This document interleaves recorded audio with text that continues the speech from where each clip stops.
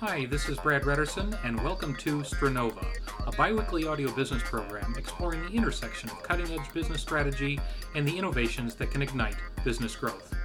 As an entrepreneur with over 30 years' experience leading high-tech organizations, I've constantly sought out new ideas that could take business to an entirely new level of performance. For Stranova, I've invited some of the most innovative business leaders out there and asked them to share their ideas with you. So sit back, listen, and consider what some of these new thoughts might mean to your business as we begin this week's episode of Stranova.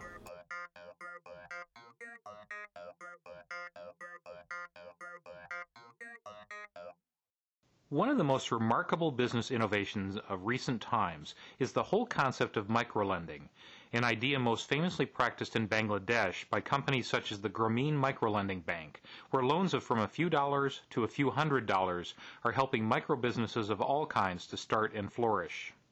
As just one example of how this has worked in the past, the Indian organization SHARE targets rural women whose per capita income is less than $8 a month, a staggering number to us in developed countries, and well under the $30 a month the World Bank has designated as the poverty line. It loans money to groups of 8 women to provide support and, yes, a bit of peer pressure as well, and has had an incredible success rate. Of SHARE's approximately 200,000 clients, since the program started, an estimated 77% of the people involved with the program have experienced a significant decline in poverty in the first 4 years of the program, and 38% are no longer considered poor. Defaults on the loans do happen, but with these kinds of numbers, they aren't that common. Once such a system is in place, the power of this to transform an entire human ecosystem is certainly clear, as the money flow helps feed everyone, supports better health practices in all ways, and allows for reinvestment of the income in other businesses as the return continues to roll in for all parties involved. But to get it started takes will and a special kind of courage. And it is that story that we wanted to explore in Stranova today. To tell that story, we have the great honor to talk with journalist Betsy Brill, who has traveled throughout the world and is, with a few others, in the process of launching a brand new microlending venture in the Democratic Republic of the Congo, deep in the heart of Africa. She runs her own business, Creative Connections, focused on marketing and other communications for companies such as Apple, Levi's, Kaiser Hospital, Hewlett-Packard, and Amgen, among others, and also has supported organizations such as Women in Communications, the National Association of Credit Unions, and San Francisco State University as clients.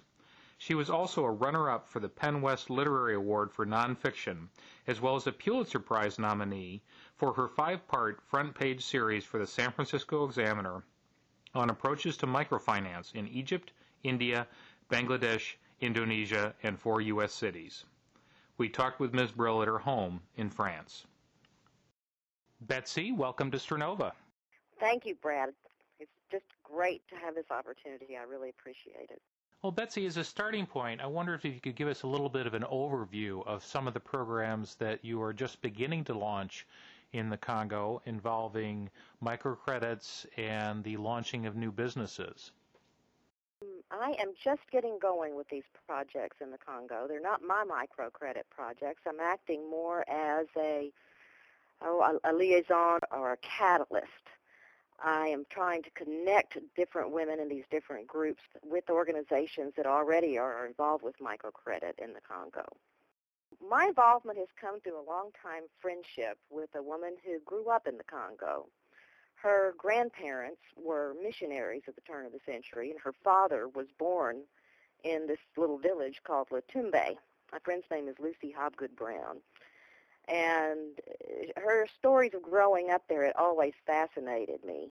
She went back with her father in 2004 at the end of the year on what he called his final trip home, because he's now in his late 70s and he wasn't so sure he'd be able to make that trip. And now having made it, I can tell you it's a hard one.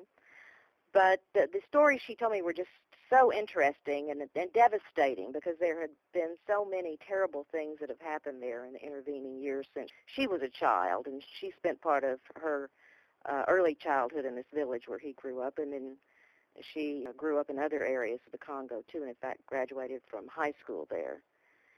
So she started talking about the devastation that existed and how had been no progress. In fact, everything had gone backwards. We've had Mobutu, who was the dictator there and who bled so much of the wealth out of the country. But then in the late 90s came different military coups and the militias coming in, and then war that swept through this area and just destroyed so much. And she decided that she wanted to do something about that, or at least to try to help in some small way. And as we talked, I realized that, I wanted to help. And I had some skills or some knowledge. I don't know that I had the skills, but I have knowledge that could help in what she was trying to do. In part, one of the things that really is so devastating is the lack of any kind of way to build financial capabilities there.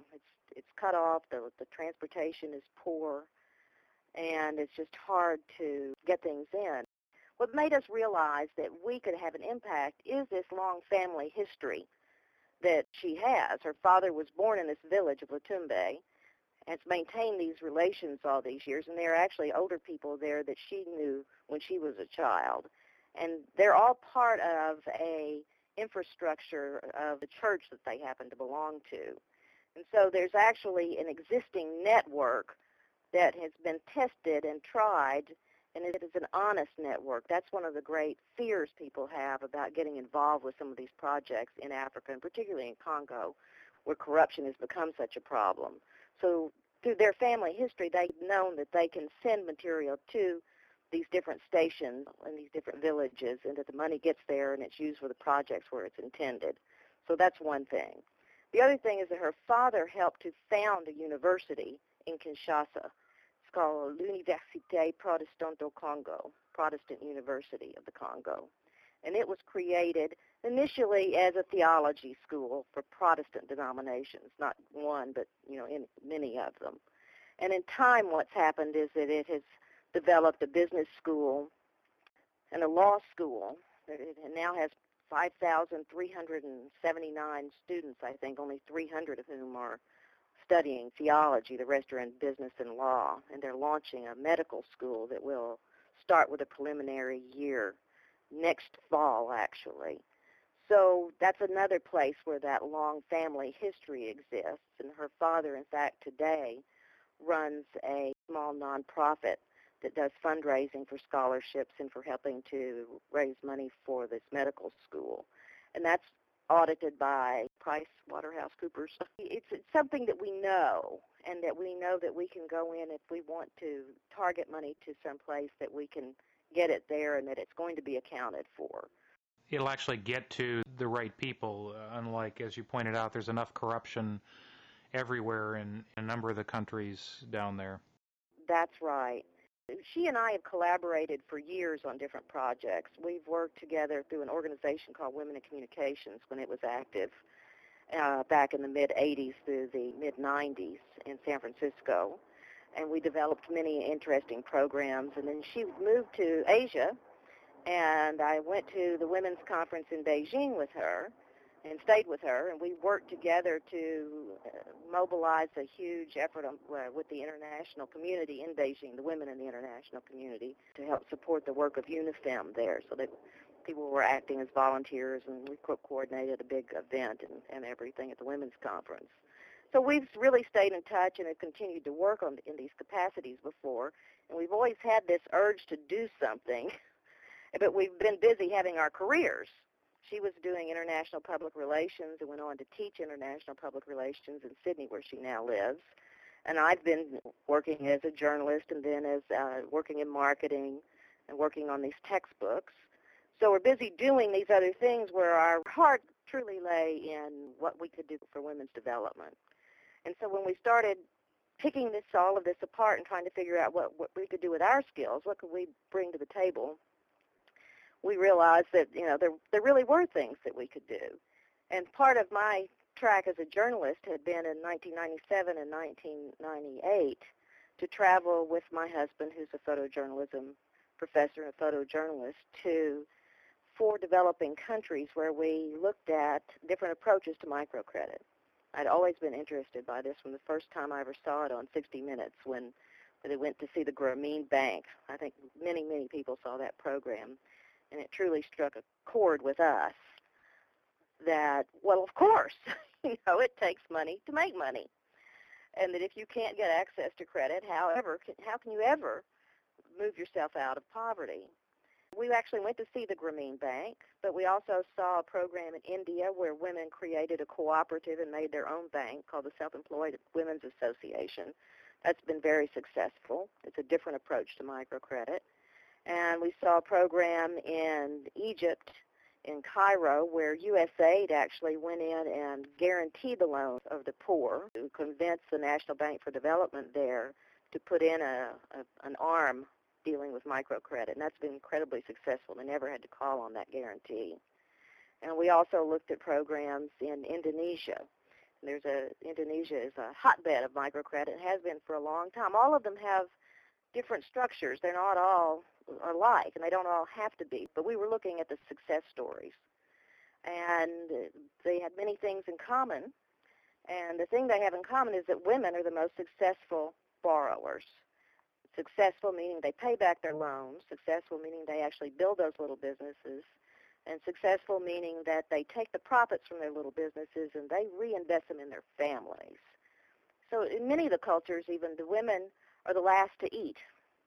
The father will eat first, the sons will eat next, and then the daughters will eat next, the mothers will eat last. If you look at it from a purely selfish point of view, they have a great interest in succeeding and seeing that money comes back. But in fact, I think it's just that motherly instinct and that need for women to know that they can have better lives for their children, and it's working.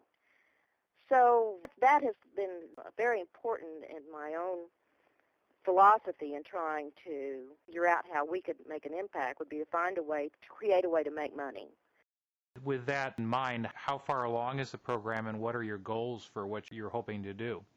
We are acting as liaisons, and we're weighing whether or not we want to actually have something ourselves rather than act in this role. For example, we have raised funds, but we've targeted that money into the university, and we're targeting the money through the university into this fund in Lutumbe for the women.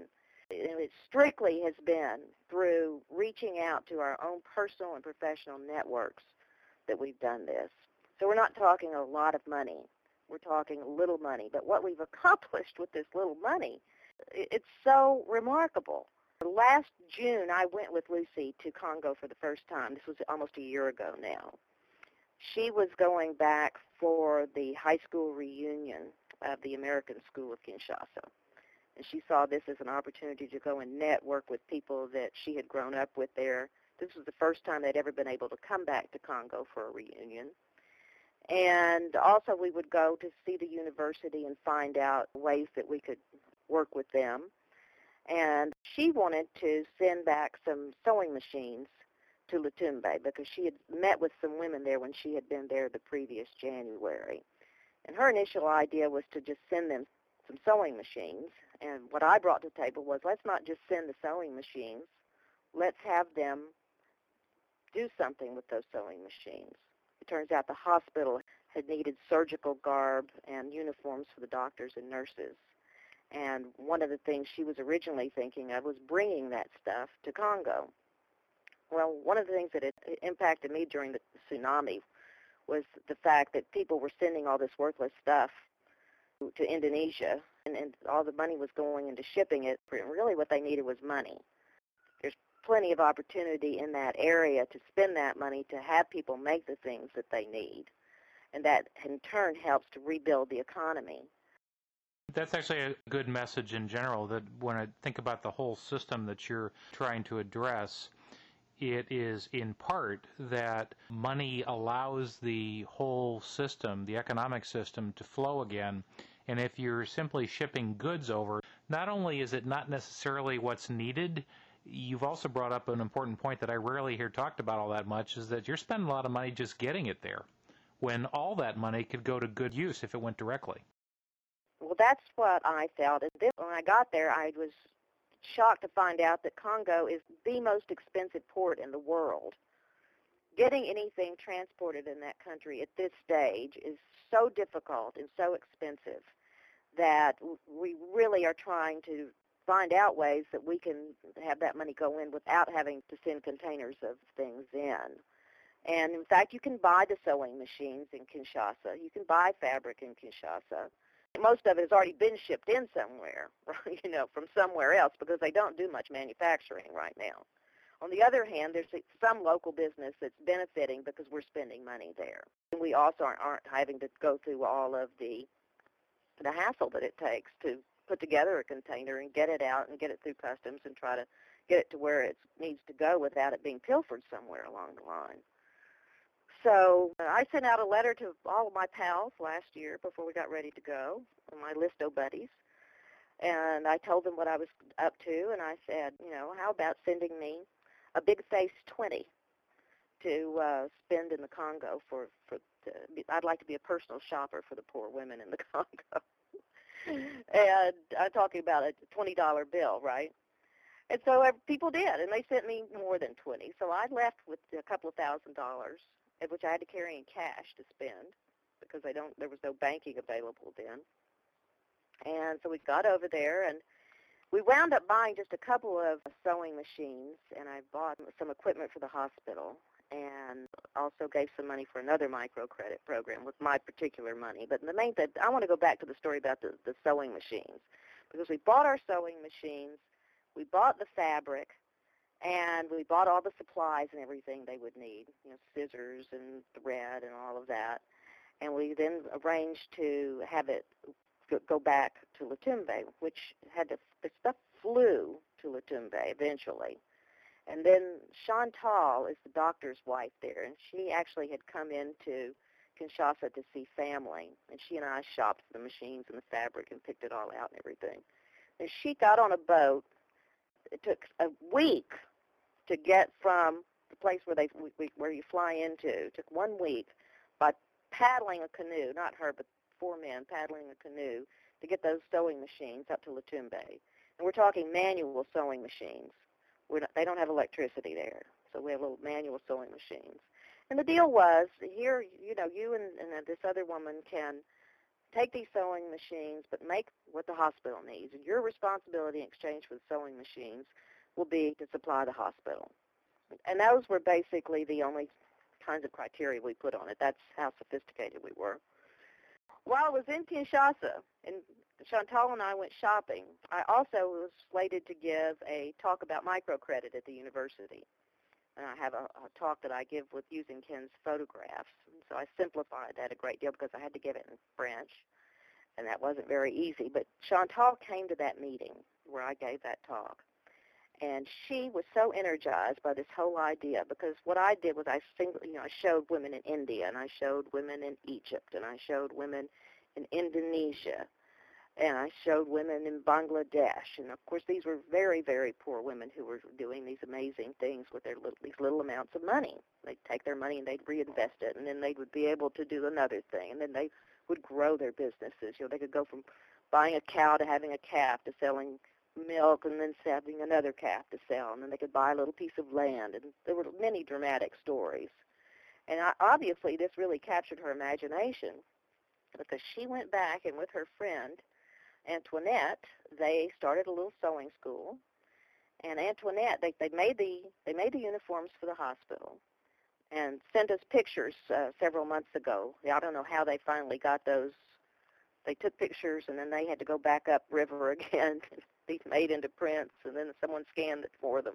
We eventually got pictures by email of the uniforms in use, and so when we went, of course, we wanted to see all of this. And when we got there, we found out they'd made a sewing school.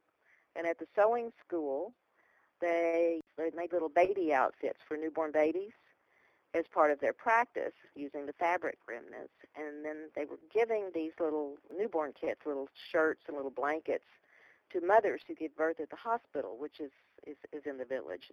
And it's the regional hospital. So women would come in there from various villages. And the knowledge of these little free outfits and mosquito nets that they're using, because they're buying mosquito nets with their profits, are drawing women who otherwise wouldn't be coming into the hospital to have their babies. Now, it's not a great hospital because it's been pillaged and they're barely operating, but it's a wonderful public health opportunity because they give out these mosquito nets. Malaria is a big problem. And they also have an opportunity to discuss hygiene and sanitation and nutrition with the mothers with their new babies.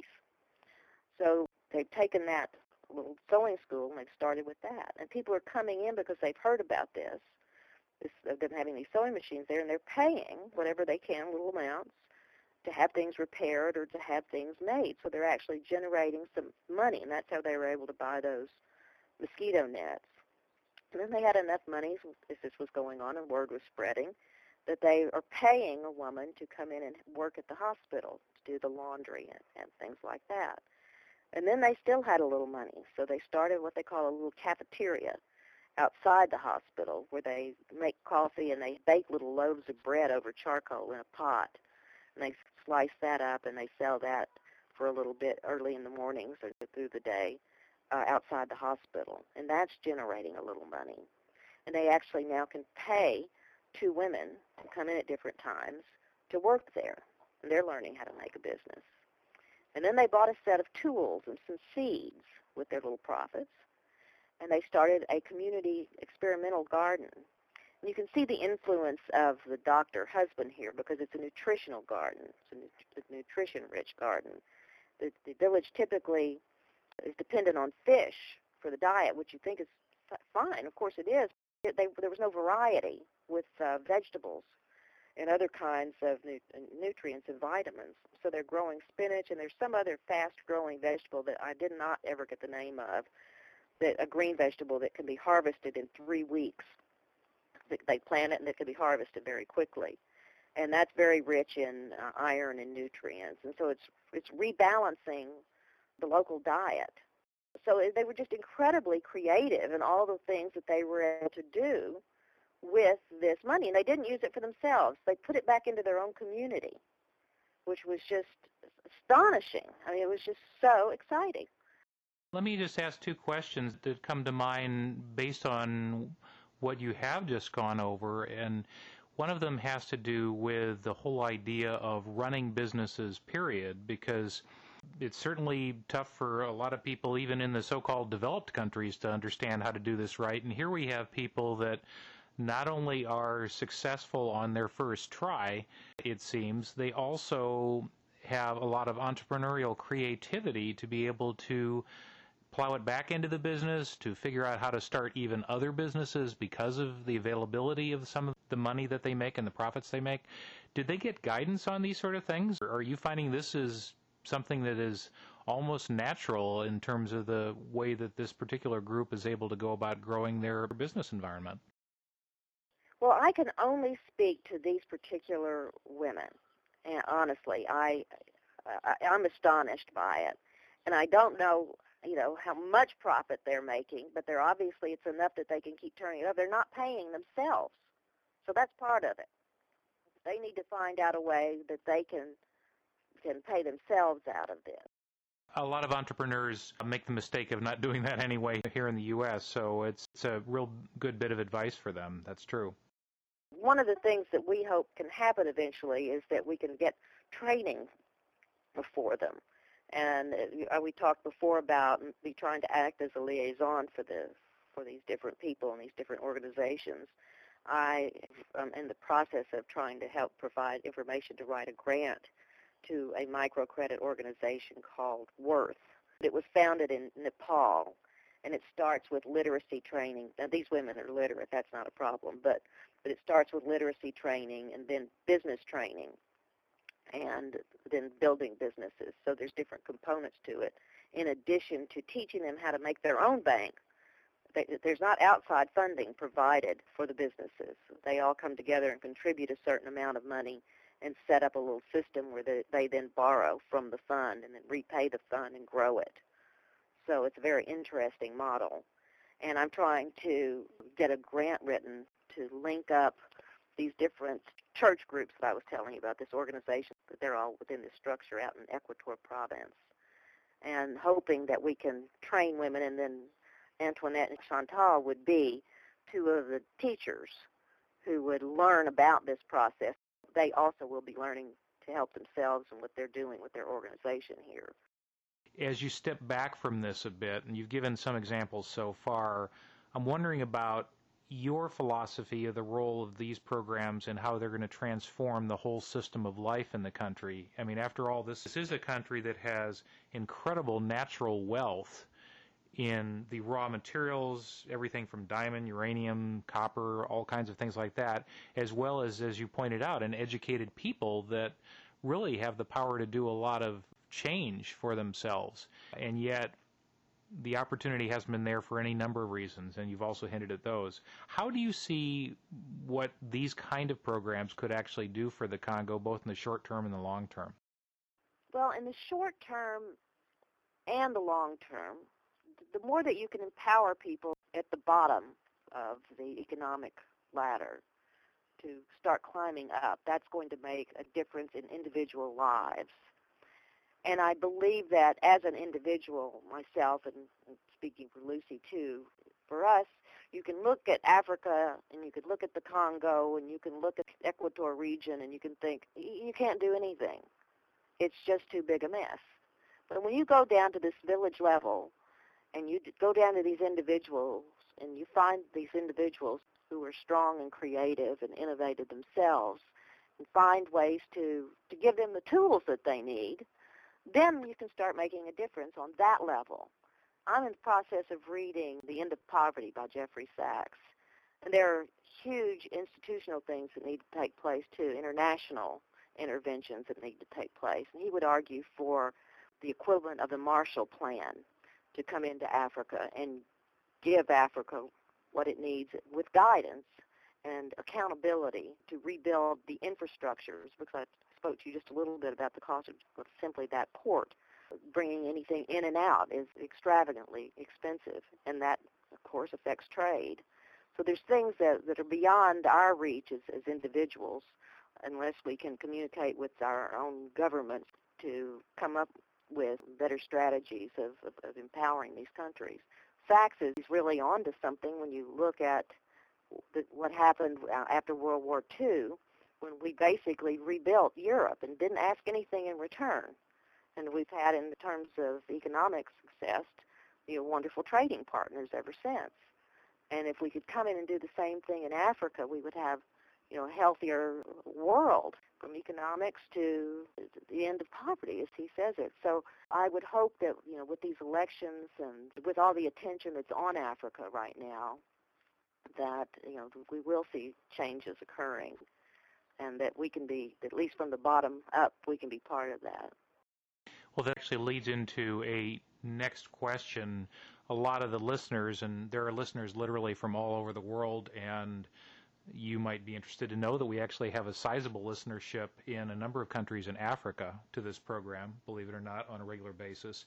But one of the things that a lot of people may not know is that this election that is coming up that Betsy has just referred to is the first one in, I believe it's 45 years, that has happened, and it's a massive electoral operation. It's going to happen on July 30th, and I don't know all the positions that are involved, but I believe, actually, I was just looking at my notes here, it says 33 candidates on the presidential ballot.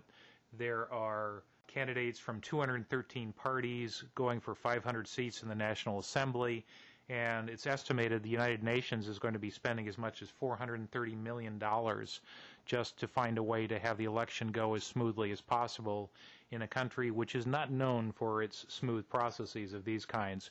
I'm wondering what you are hoping for that may come out of this, since you're a little bit closer, both for the Congo as a whole as well as how it might help support some of the things that you're trying to help make happen. There's a lot of mixed feelings about this election, and I'm certainly no expert in the politics of the Congo, but there's also a lot of hope. The fear is that, yes, they'll pull the elections off, but then the factions who don't win are going to come in and cause problems. So there's fears that another dictator will appear as a result of it. But then there's also hopes, because now they're having local elections where people were being elected rather than appointed. So that should be centralized. some of that power. And I think that people want the democracy. The logistics are phenomenal. If you look at just a place like Latumbe, where there's no electricity, there's no communication, and it takes 7 days with a paddled canoe to get from Mbandaka, the capital of Equator Province, to this town, this village. The challenges are formidable. Now, it turns out that I did speak extensively with someone at the UN who is working with all of this very closely. He claims that, and this was all, not for publication or anything, but he claims that they really have a handle on the logistics and that is going to go well, that no one's going to be able to complain about how the election is handled. And I just read today that Germany has agreed to deploy additional troops to the UN to monitor the elections. So I can only add my own hope to that of all those very hopeful Congolese that they actually will have some say in what happens in their country from now on. Even this conversation suggests one other area that I would be interested in your response to, and that has to do with that one of the ideas that many of us in the so-called developed countries need to be conscious of is about the assumptions we make about the right way to run a government, run an economy, help a developing culture. And I'm sure you've made some discoveries, some surprises along the way about what might be important for those of us listening all over the world to pay close attention to as we think about trying to make transformation in these cultures. You've indicated as an example that sending goods may not be the best way to resolve things, but there's also deeper issues than that, such as even the whole philosophy of how, for example, the Congo ought to evolve. Do you have any kind of surprises or learnings that you'd like to pass on? I'm not sure that I have such profound understanding. I think that one of the things I've come to learn is that the reason why a lot of aid to Africa has been squandered is because the giving countries don't require accountability. They don't send Lucy and me to go and look at the sewing machine, if I can bring it down to the most personal level. I heard stories of things that have been sent there and then been diverted for other purposes. And the giving countries don't go in and have a look at it. They send the money for whatever, but then they don't go and check on it. Or if they insist that what they need are computers when in fact there's no electricity in a town. So I've seen things from inappropriate giving to irresponsible giving. And I think one of the things that I learned from one of the organizations I met is how important it is to start at the local level to determine what a community needs. And one organization I learned about, it's called IFESH.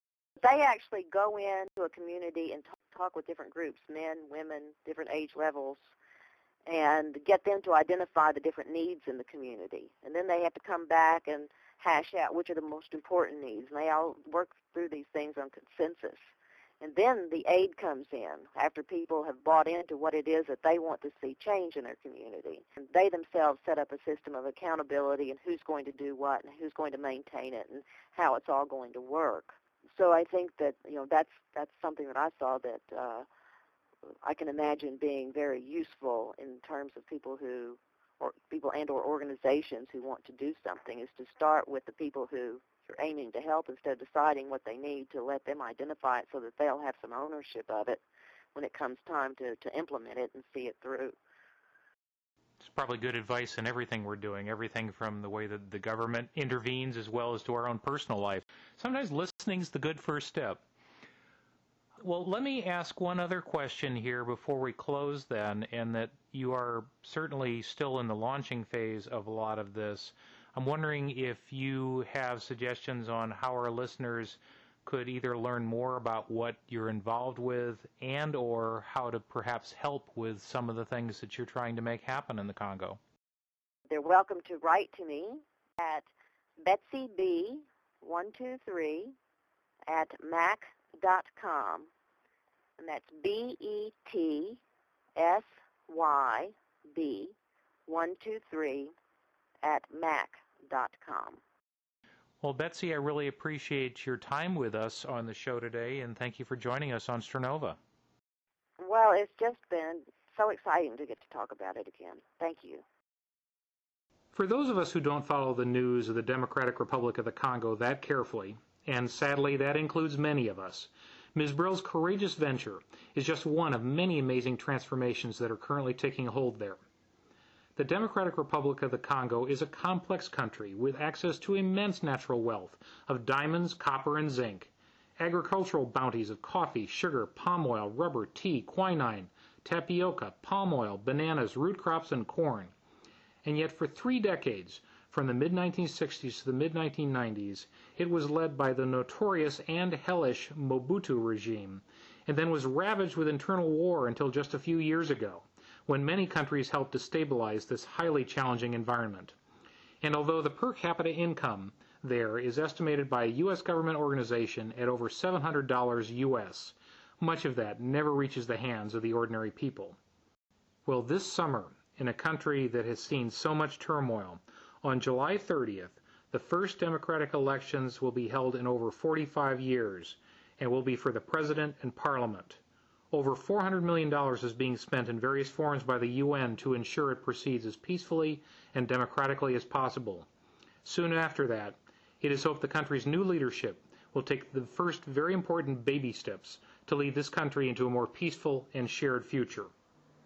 And while all this is happening at the top of everything in the Democratic Republic of the Congo, at the literal grassroots will be the other kind of beginnings, as Betsy Brill's own business innovation of microcredit lending begins to take hold through a new type of entrepreneurial woman leader within the country. Many business conglomerates of sowing cloth and sowing seeds will begin to spread, the microloans will be paid off with interest, and new money will come out yet again to get others involved.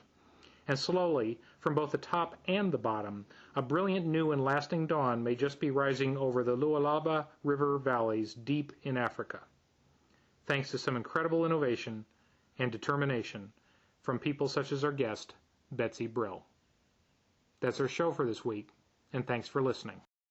If you'd like more information about any of the topics in this week's show, please visit our website at www.strenova.com.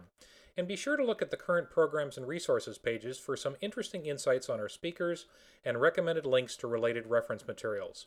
If you have any comments on our show or suggestions for people to invite for future shows, please do contact us at ideas@strenova.com or leave us a short voice message on our Strenova comment line at area code 408-849-4394 or via Skype by a click from our homepage.